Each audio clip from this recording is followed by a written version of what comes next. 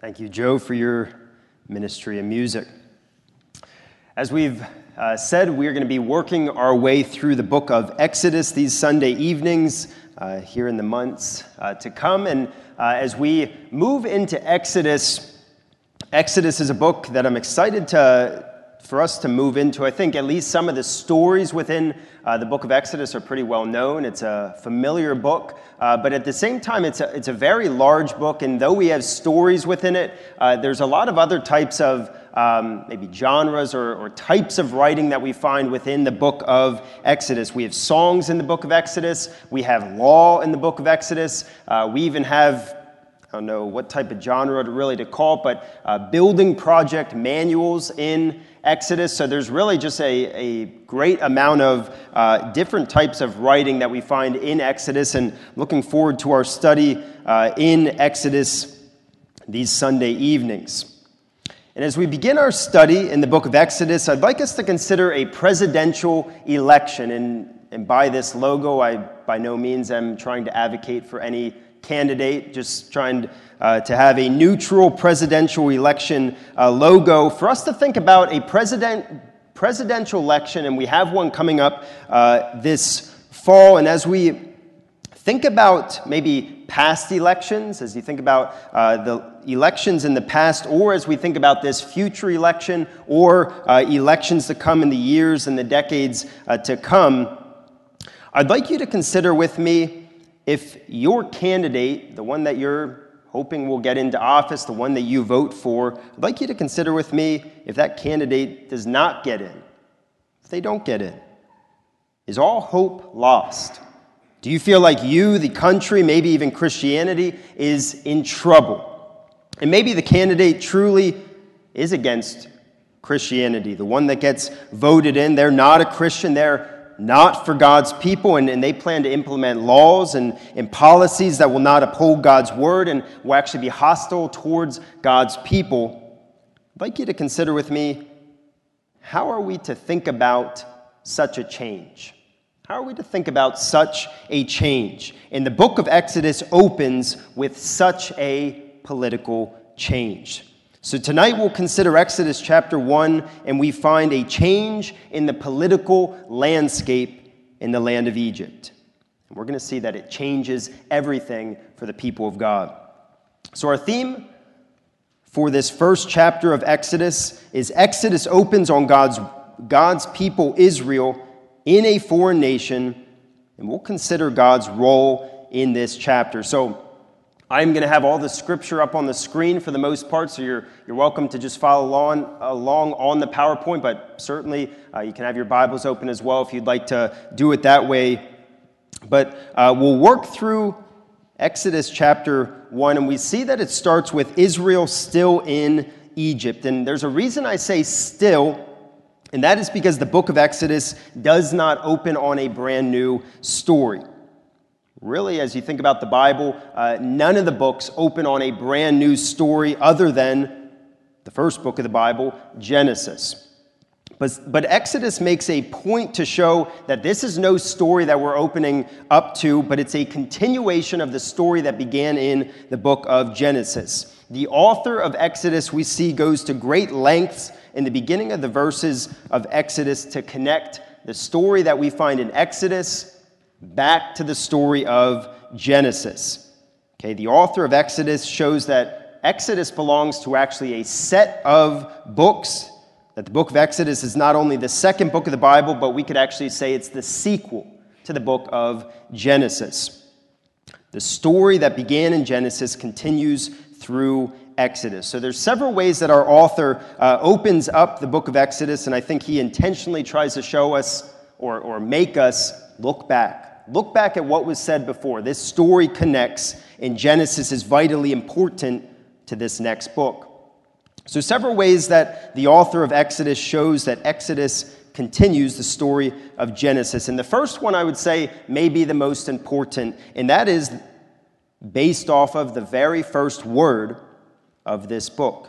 Okay, in Exodus chapter 1, verse 1, and specifically the ESV, which is what we use, it reads like this.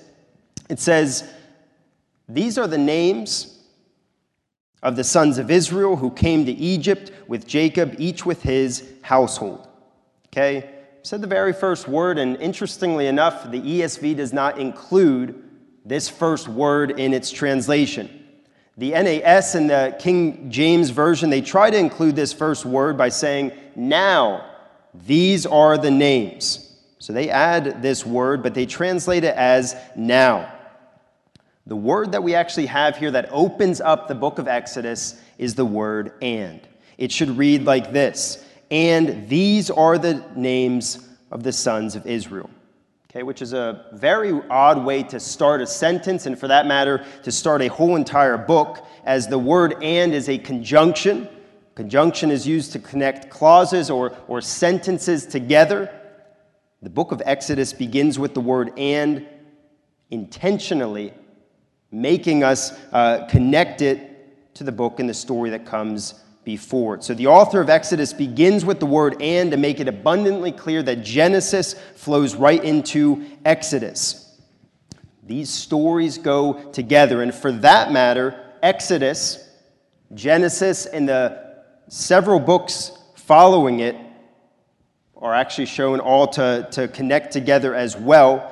We call this the Pentateuch, the first 5 books of the Bible: Genesis, Exodus, Leviticus, Numbers, and Deuteronomy. And interestingly enough, the books of Leviticus and the books of Numbers, they start with this word and as well. They start with this conjunction and, showing that we have one continuous story from Genesis through Numbers. And it's signaled to us by this word and, a connecting word, connecting us back to what was previously said. So these are all sequels in a book series. Each book relies on the story told before it. Each book, Exodus and the several books coming after it, must be read in light of the whole. So Exodus begins with the word and. Moses is trying to show us this is a continuous story. But there's other ways that he does this as well. Okay, we get the very first word, and then we see that we're dealing with the same family as the book of Genesis. The book of Genesis, and specifically the one that it leaves off on. Exodus 1 through 5 says, these are the names of the sons of Israel who came to Egypt with Jacob, each with his household: Reuben, Simeon, Levi, and Judah, Issachar, Zebulun, and Benjamin, Dan and Naphtali, Gad and Asher. All the descendants of Jacob were 70 persons. Joseph was already in Egypt. So it's Israel, it's Jacob's family that is the focus of the beginning of Exodus, and this is the same exact family that the book of Genesis ends with. And then thirdly, we see that Exodus continues the story of Genesis in that the story is continued. Again, Exodus 1 through 5, and specifically looking at where they're at. In verse 1 it says, these are the names of the sons of Israel who came to Egypt with Jacob, each with his household: Reuben, Simeon, Levi, and Judah, and Issachar, Zebulun, and Benjamin, Dan and Naphtali, Gad and Asher. All the descendants of Jacob were 70 persons. Joseph was already in Egypt. Genesis ends with the family of Israel in Egypt, and Exodus shows we're picking up right where we left off. They're still in Egypt. It's continuing this story.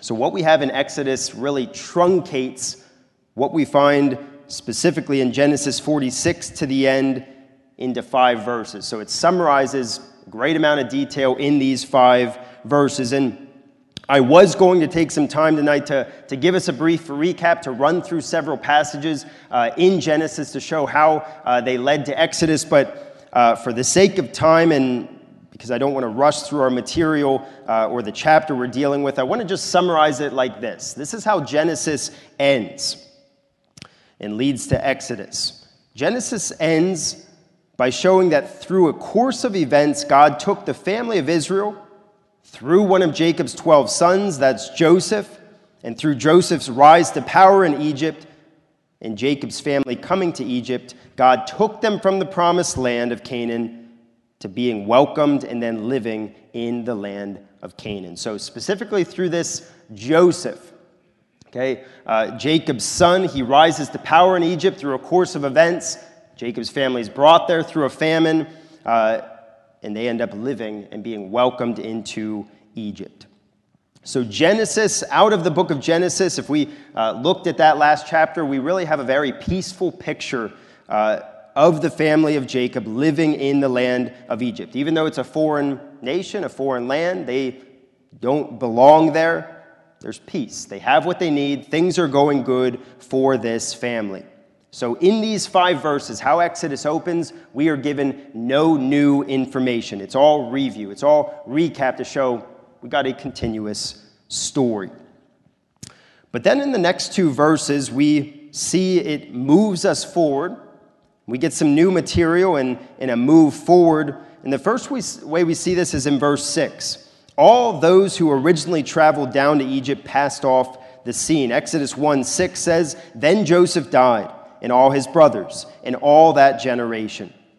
So Genesis actually mentions that Joseph dies as well. But here we have more detail, as not only Joseph dies, but his brothers dies, and then it says, "in all that generation." And I take all that generation to mean all their children who had traveled down with them to Egypt. So all those that had traveled down, all of them died. We have a new generation being talked about here at the beginning of Exodus.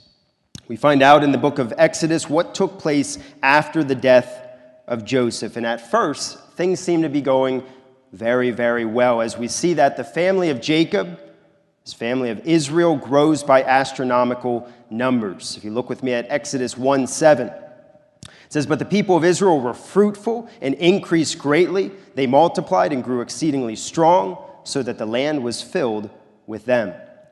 Okay, we are told in Genesis 46, verse 27, "And the sons of Joseph who were born to him in Egypt were 2. All the persons of the house of Jacob who came into Egypt were 70.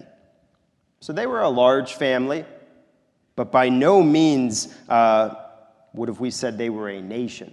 Okay, they were a large family. They had several, or each son had several kids. They were a large family, but we're shown here at the beginning of Exodus that this family, this large family, grew by leaps and bounds. Notice the language. In verse 7, this is a very important verse. The author's trying to get us to see this. We get the word fruitful, which just speaks of producing children. We get a second phrase, increase greatly, meaning they to bring forth abundantly. We get the word multiplied. It means to become much, to become numerous. It says they grew exceedingly strong, which has both the idea of being countless. They couldn't be counted. They were so many. And it also has the idea of being strong. So there was strength in numbers. And then it says the land was filled with them, meaning they were so many that they spread out. So 5 different ways in verse 7, it's being communicated that this family grew, and it grew, and it grew. This is no longer a large family, but a nation has grown within the nation of Egypt. The author of Exodus is trying to get across that this family miraculously multiplied. After Joseph and after that generation, this family grew rapidly.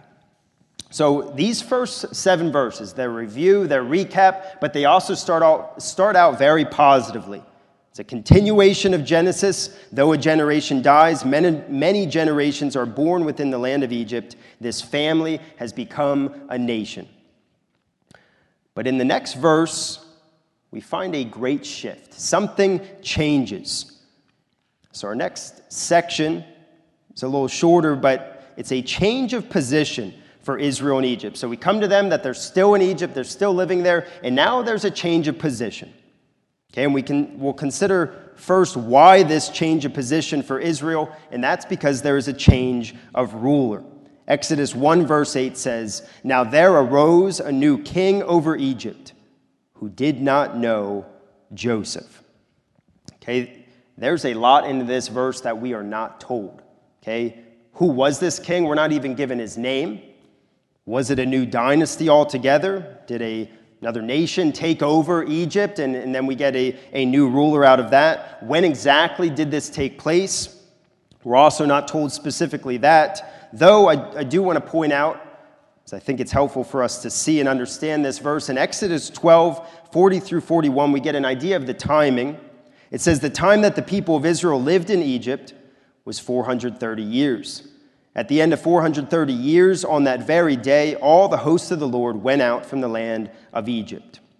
So we're told that Israel, this family, lived in the land not just for a couple of years, but for centuries, 430 years. This new king seems to have ruled at the tail end of these 430 years. As we go through the story and ultimately see the people of Israel move out of Egypt, it seems as if this new king ruled at the tail end of Israel's stay in Egypt. So decades and even centuries had passed up to this point. So when it says again in Exodus 1:8, it says, "Now there arose a new king over Egypt who did not know Joseph," we can see that, yes, he didn't personally know him as they lived many years apart. And further, as we think about what this means, I don't think this needs to mean that the new king knew nothing of Joseph. Okay, it says, "Who did not know Joseph?" This could also mean that he never heard of him. He didn't know about this family. He didn't know about the history. I don't think that needs to be the understanding, but rather how I think we need to understand this verse is that by not knowing Joseph, it means that he would not uphold the arrangements to allow Israel to peacefully live in their land. So when Israel came, they were welcomed, they were greeted, they were honored guests. By saying he did not know Joseph, yes, he didn't know him personally, but additionally it means he's not going to uphold the arrangements that were made for Joseph and his family. Verse 8, that a new Pharaoh rose in Egypt, changes everything for Egypt, or for the Israelites. Verse 8 sets the trajectory for the rest of the book of Exodus. So we get a change of ruler, and now we get his view of the Israelites. So change of ruler, and now we're told specifically what he thinks about them. In Exodus 1:9 through 10, it says, "And he said to his people, Behold, the people of Israel are too many and too mighty for us. Come, let us deal shrewdly with them, lest they multiply, and if war breaks out, they join our enemies and fight against us and escape from the land." So this new king views the Israelites as a threat. He sees their size as a problem. He portrays them as being able to actually overpower the nation of Egypt. And further, he anticipates the potential of them joining with their enemies if they attack. Okay, and there is some irony as we think about later in the book of Exodus. There's some irony here in that this new king's hypothetical scenario, it does actually come to fruition later on. Not exactly how he anticipates, but an enemy of his does arise. This enemy does rally the Israelites together, and the Israelites do escape. Okay, we'll see that in the weeks to come. But this worry comes to fruition, but it's not because of any injustice or wrongdoing on the Israelites' part, but rather it's the king's wrongdoing and injustice. So Pharaoh poses here the Israelites' numbers as an issue. So he sees them growing and growing and growing, as we saw in verse 7, as a big issue, a detrimental threat to the nation of Egypt, and he calls them to act wisely. If you look again at verse 10, he says, "Come, let us deal shrewdly with them." He's saying, let us act in wisdom. Let's come together and let's figure out how we should address this problem, the nation of Israel. So as we think about the verses we've looked at so far, we see things have changed. Things have changed drastically for Israel. The tables have been turned. No longer are they in a favorable position. No longer are they honored guests in the land, but they are seen as a problem. They're seen as a growing problem. And their host will seek to control them, and we're going to see even destroy them. Now the section that will take us the rest of the way through the chapter is how the Israelites were then treated in Egypt. So things have changed for them. How are they going to be treated? We get to see now how Pharaoh and the Egyptians sought to act in wisdom or shrewdly towards the Israelites. So he said, let's come together. Let's come up with a wise plan. Well, now we get these wise plans, and we see it was to control them and also to contain them. And there's 3 plans. So how they're treated comes in 3 plans. And there's 3 plans, not because they're all at the same time, but one comes after another, and it's because these plans don't work. But with each plan, the plight of the Israelites gets worse and worse. So it begins with plan A. Place the Israelites in slavery. So the Israelites are forced into a new role. If you look with me at Exodus 1:11, it says, "Therefore they set taskmasters over them to afflict them with heavy burdens. They built for Pharaoh store cities, Pithom and Ramses." So I say a new role as the Israelites were actually shepherds for the Egyptians before. Okay, the Pharaoh of Joseph's day spoke to him, saying in Genesis 47, verse 6, "The land of Egypt is before you. Settle your father and your brothers in the best of the land. Let them settle in the land of Goshen. And if you know any able men among them, put them in charge of my livestock." So there doesn't seem to be any sense that before this there was any type of slavery. Okay, Israel was in a foreign nation. They weren't citizens there, but it doesn't seem like there was any slavery or any forced labor, but rather Pharaoh had just asked them to take care of my livestock. Okay, be shepherds to my livestock.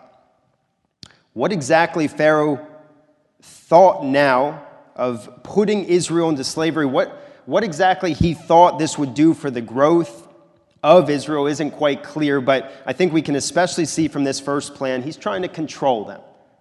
He's trying to show that he's over them. He's trying to show who is in charge, and we see that from the word afflict. Okay, it says again in verse 11, Therefore they set taskmasters over them to afflict them. This word afflict means oppression, and further it speaks of humbling. It speaks of causing someone to feel dependent. That is what Pharaoh is seeking to do in this first plan as he oppresses them with forced labor. The second sentence in verse 11 shows us what specifically they did, and it was that they were constructing building projects for Pharaoh. But we find that this plan backfires. Look with me at Exodus 1:12. It says, "But the more they were oppressed, the more they multiplied, and the more they spread abroad, and the Egyptians were in dread of the people of Israel." So notice that we're not just told that this doesn't do anything to stunt their growth, but we're told that the more they were oppressed by the Egyptians, the more they grew. It says, "But the more they were oppressed, the more they multiplied, and the more they spread abroad." So the more they were made to do the work of the Egyptians, the more they moved throughout the land. The complete opposite effect of what Pharaoh is aiming at here takes place. Egypt could try to be wise. They could try to plan and think of how to control and stop the growth of Israel. But we see here, it did not work. But at the same time, though the Israelites grew, that did not mean what they were going through was tough. And our author shows that by coming back to this forced labor in verses 13 through 14, if you look with me there. We see Israel continues in agonizing slavery. It says in verse 13, "So they ruthlessly made the people of Israel work as slaves and made their lives bitter with hard service in mortar and brick and in all kinds of work in the field. In all their work they ruthlessly made them work as slaves." Okay, so we get some more detail about this forced labor. So the fact that this plan did not work did not cause Pharaoh to say, "I give up, it's not working," but it continues. Verses 13 and 14 show us that this is not just a job. Okay, they were shepherds at one time, but this is more than a job. This is slavery. It's not enjoyable work, but it's grueling, violent work. Okay, we see this from the first and the last phrases. Have them underlined there, almost a repeat of the same thing being said in verse 13. It says, "So they ruthlessly made the people of Israel work as slaves." And then skipping down to the end of verse 14, it says, "In all their work, they ruthlessly made them work as slaves." This word ruthlessly in the Hebrew communicates violence, harshness, severity. This word further speaks of crushing. Crushing. The Israelites were being crushed by this work. Their bodies were being demanded to work in difficult and strenuous ways. Their spirits were being flattened. We are to get the picture of the Israelites being made to work, the Egyptians yelling and demanding at them to work harder and harder, the Israelites being physically beaten and physically worked to continue to do what they were forced to do. Okay, so this was not pleasant work. It was not enjoyable work, but they were forced to do it. It was violent work. Verse 14 gives us more. It says, and made their lives bitter with hard service in mortar and brick and in all kinds of work in the field. So they're working on building projects, but they're also manning the fields for the Egyptians. And then this word bitter says, and made their lives bitter. This word bitter communicates a lot as well. It shows how agonizing this was for the Israelites, how sorrowful they were, that this wasn't pleasant, but this was awful, and it brought great pain to the Israelites' life. The Israelites suffered. The Israelites go from welcome guests to slaves that are seen as a threat. Verses 13 and 14 show us how ugly things have gotten for the Israelites. This slavery may have weakened their spirits. It may have been physically harmful to the Israelites. But again, I'd point out, as our passage is doing, going back and forth, it shows us that this did not thwart them from growing as a nation. So Pharaoh installs another plan. So they've got the forced labor. He doesn't give up on this, but he institutes another plan. And this time we can see he's trying to control the growth. And plan B is have the midwives kill the Israelites' baby boys. We first find Pharaoh's instructions to those who would deliver the Israelite babies. Look with me at verses 15 through 16. It says, then the king of Egypt said to the Hebrew midwives, one of whom was named Shiphrah and the other Puah, when you serve as midwife to the Hebrew women and see them on the birth stool, if it is a son, you shall kill him. But if it is a daughter, she shall live. So Pharaoh gives instructions to two ladies, and these seem to be, at the very least, the ones who would deliver the babies to the Israelites, or maybe they were the ones who were the leaders of those who would deliver the babies. But Pharaoh decides to go to those who would be the first to see a baby born. And his instructions are not to kill all the Israelite babies, but the boys. So here we can see he's probably addressing the fact that his worry is that they would join the army. So he's trying to cut off the men who would potentially join an enemy to fight against Egypt. So it's the Israelite baby boys that he's after. And we then get the midwives' response. So he tells them this, he gives them pretty clear instructions. We see that they completely disobey Pharaoh's command. In verse 17 it says, but the midwives feared God and did not do as the king of Egypt commanded them, but let the male children live. So the midwives do not kill one baby boy. And as we think about their lives certainly would have been at risk doing this.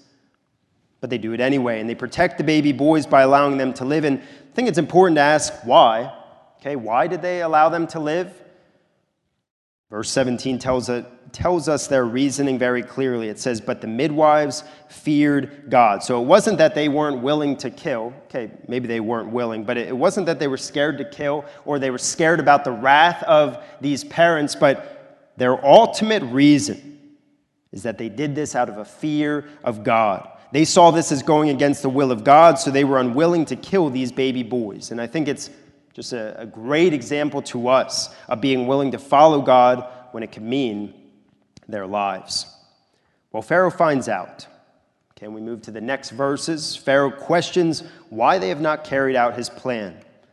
Follow along as I read verses 18 through 19. It says, so the king of Egypt called the midwives and said to them, why have you done this and let the male children live?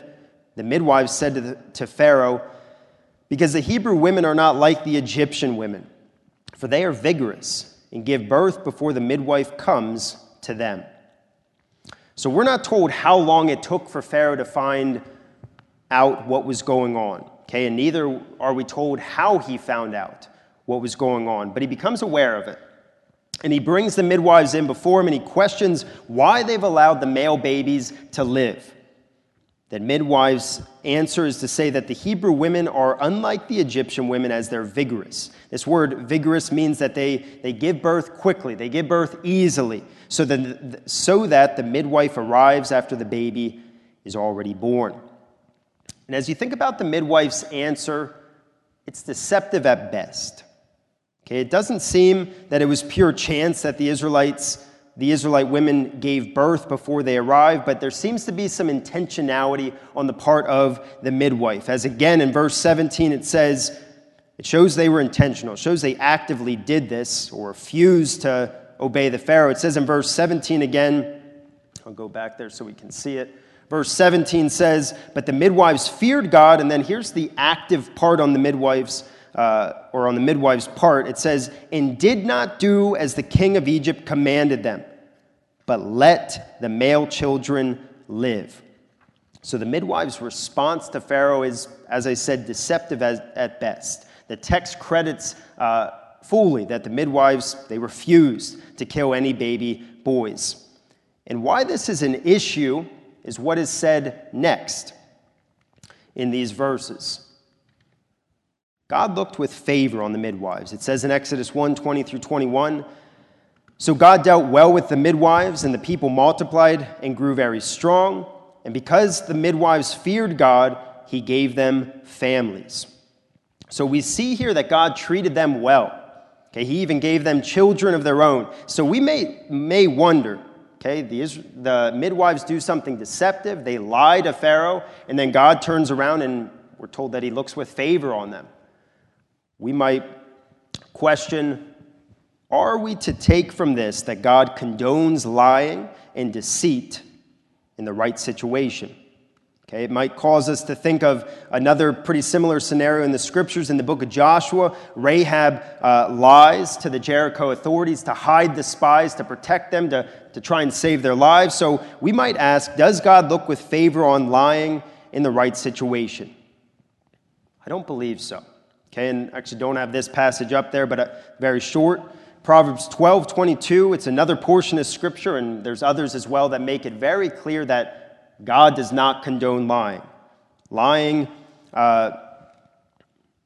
is something that God does not allow. It's plain and simple about it. In Proverbs 12:22, it says, lying lips are an abomination to the Lord, but those who act faithfully are his delight. So as we think about this and we think about, is our text condoning lying? Is he looking with favor on this act of lying? I think we need to look again at Exodus 1:20 through 21 and see that this verse does not address the tactics or the lying and deception of the midwives, but it addresses the fact that they feared God, that they rejected Pharaoh's command. Again, it says in verses 20 through 21, so God dealt well with the midwives, and the people multiplied and grew very strong. And because the midwives feared God, he gave them families. So the text does not address the tactics. It's not saying God is okay with it or he allows this in certain situations, but rather the text shows us that God looks with favor. God dealt well with them because they refused to follow Pharaoh's command. Not the lying, but the refusing, the fearing God in refusing and disobeying the Pharaoh. And further, we should see how God used these midwives so that the nation of Israel continued to grow. So we should see this both as an example of fearing God, and secondly, we should see how God used these midwives to continue the growth of the nation of Israel. We see the plan ultimately failed. In Exodus 1:20, it says, so God dealt well with the midwives, and the people multiplied and grew very strong. So the first plan backfired, and now we find the second plan, it just straight up failed. Pharaoh tries to get the Israelite male babies killed, and we see that not one of them dies. These midwives refuse. So Israel continues to grow and grow. And now we come to plan C. And plan C is toss the Israelite baby boys into the Nile. Exodus 1:22. Then Pharaoh commanded all his people, every son that is born to the Hebrews, you shall cast into the Nile, but you shall let every daughter live. Pharaoh recruits his own people. Any Egyptian citizen may go ahead and kill the Israelite baby boys, and the means by which they would be killed is gruesome. To throw them into the Nile, to drown little babies. We see the evil and we see the cruelty of the Egyptian empire towards the people of Israel by this last plan. And we see how Pharaoh is working against God and God's people. Unlike the other plans we're given, no more details are given directly here. So this is where our chapter ends. It ends right here on verse 22. In chapter 2, which we'll look at next week, we're actually zeroed in on a baby that is born, right as this plan is given. But for now, chapter 1 ends on a daunting and an awful note, showing us the desperate situation the people of Israel are in. Slaves are no longer welcome in a foreign land. The king of this foreign land is actively trying to control them. This king is even trying to stunt their growth, and he's gone to such lengths as to recruit his own people, the citizens, not just the authorities, but any citizen, to hunt down the Israelite children. Things have gotten bad for Israel and Egypt in this one chapter. This is how Exodus opens. The story of Genesis is continued, and things are not looking good. So the question we must ask, or the one that I like to ask, is where is God in such a chapter? Okay, if you notice, he wasn't mentioned too many times. We saw him with the midwives, but otherwise, God is not mentioned in this chapter. But there's two ways I want to point out to you as to how we see God at work in this whole chapter, and both go back to where we started with the book of Exodus, and that is both go back to what was previously said in the book of Genesis. And that's why I started out by emphasizing the fact that it's very important that we see that Genesis or Exodus connects back to Genesis. Genesis flows right into Exodus, so what was said in Genesis is very important. It's vitally important for the book of Exodus. In Genesis, God had promised this to Abraham, who was an ancestor to the Israelite people. In Genesis 12:2, he says, "And I will make of you a great nation, and I will bless you and make your name great, so that you will be a blessing."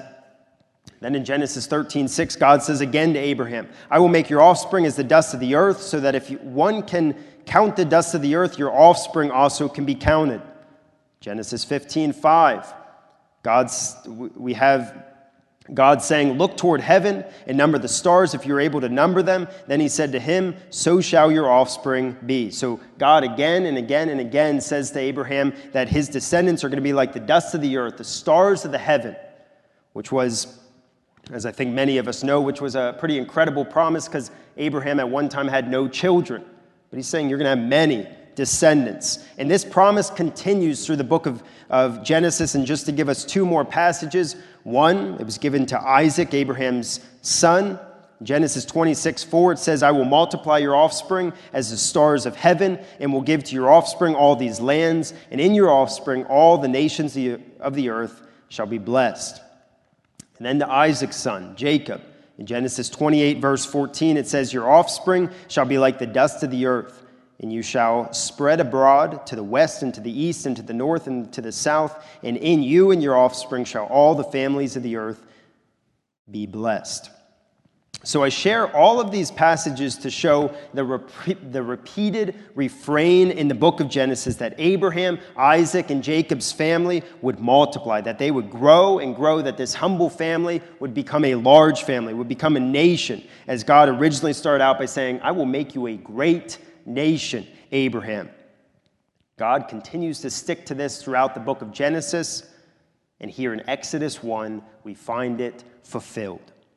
The Israelites' growth was no mistake, so they show up in Egypt. It's no mistake that they start growing, and they start to grow rapidly in Egypt. It's no accident, it's not by chance, but we find as we look back to Genesis that this was a fulfillment of God's promise.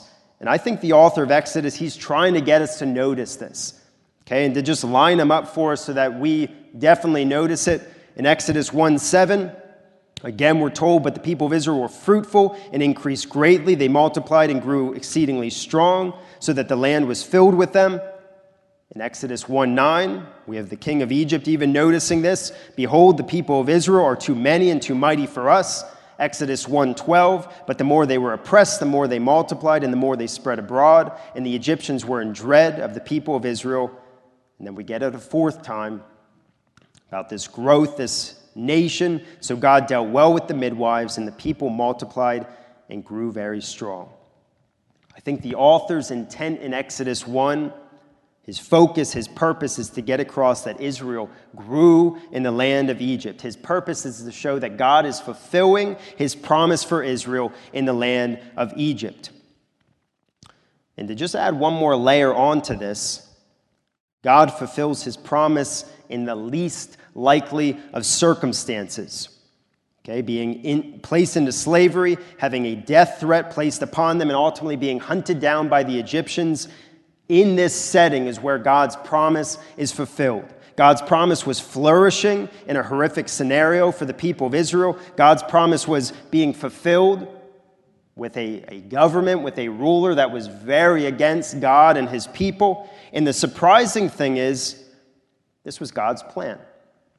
So this is the second place I want to bring us back to Genesis. Genesis 15, 13 through 16 shows us that what takes place in Exodus 1 didn't catch God off guard, but he had actually planned it. Genesis 15, 13 through 16, the Lord says this to Abraham. Know for certain that your offspring will be sojourners in a land that is not theirs, and will be servants there, and they will be afflicted for 400 years. And I will bring judgment on the nation that they serve, and afterward they shall come out with great possessions. As for you, you shall go to your fathers in peace. You shall be buried in a good old age, and they shall come back here in the fourth generation, for the iniquity of the Amorites is not yet complete. What we just saw, or what we just studied in Exodus 1, God says is going to take place many, many years prior. Okay, again, verse 13 says, know for certain that your offspring will be sojourners in the land that is not theirs. That's Israel and Egypt. And he talks about them being afflicted and being servants and slaves there. God knew this would happen. God planned this to happen. God had orchestrated that Israel would suffer in Egypt. He had his reasons for doing so. God had so chosen that it would be in Egypt, in slavery, through suffering, that his nation would expand and multiply. So we learn from Exodus 1 that not only can nothing thwart the plans and the purposes of God, but the horrific events that we find in Exodus 1 are part of God's plans. So what do we learn about God from this chapter? It's this, that though it may not be shown in flashy or obvious ways, God is faithful to his people and his promises in trying and devastating times. So this is a chapter, even though God isn't mentioned much, this is a chapter that is all about God's faithfulness to his people and his promises to them. So as we started this message with, we find all hope is not lost when our candidate does not get elected. We should not be in despair when an anti-God and an anti-God's people political leader gets elected. As policies are made that go directly against God and his word, as God's people are being persecuted, this chapter teaches us that God is fully in control and at work in the midst of these things. God is not threatened by pharaohs or kings or presidents. God's plans are accomplished through corrupt empires and governments. God's promises are fulfilled in times when his people are targeted. This afternoon, I was thinking about our message, and I was thinking about just the lessons that we really can pull from this, and just another example, and we won't look at it this evening, but another example in the scriptures came to mind of the early church. So after Jesus ascended and his disciples were in Jerusalem teaching and preaching the gospel, they were being persecuted. The Jewish leaders and the government was against them, was even killing some of them, and yet God used it for his gospel to spread. So we see the same types of things that God is fulfilling his promises and his plans in pretty rough times for his people.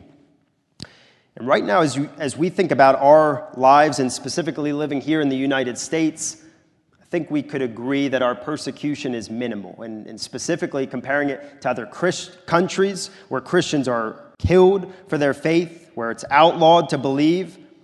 Even as we think about the history of Christianity, I believe Exodus 1 and what we find about God is something that we should keep in our back pockets as we think about the years to come, as we think about the future to come, not knowing what persecution will come to us in the United States. I think this is a chapter that's good to keep in our back pocket as we learn great lessons about God as his people are being hunted, are being persecuted.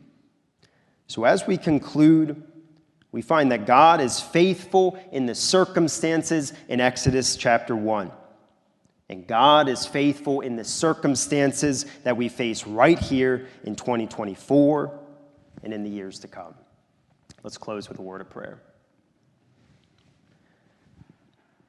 Lord, we thank you for the book of Exodus, and we thank you for just the lessons that we get right here in the beginning of it as we see your people being targeted, as we see your people being literally hunted down and sought to be killed. Lord, I pray that this would be a lesson for us to see how things are not lost, that we have no reason not to have hope when these types of things are taking place. Lord, as we think about governmental leaders and we think about who will be elected in the fall, both as the president, but even presidents for the years to come, as we think about all over our world, the kings and the rulers that are elected, Lord, we have a text here that shows that you are not controlled. Even your will and your purposes are not thwarted by human beings. Lord, I pray that you would give us a great trust, an unwavering trust, that you are at work, you are fulfilling your promises, even in these terrible times that we see in Exodus 1. Lord, give us a greater trust in you, and even give us eyes to see the ways that you're at work, the ways that you're fulfilling your promises in our world today and in the years to come. Lord, we just thank you for this time that we can gather, that we can worship you, sit under your word, and Lord, help us to live it out in this week to come. And in your name I pray. Amen. Thank you for joining us this evening, and you are dismissed.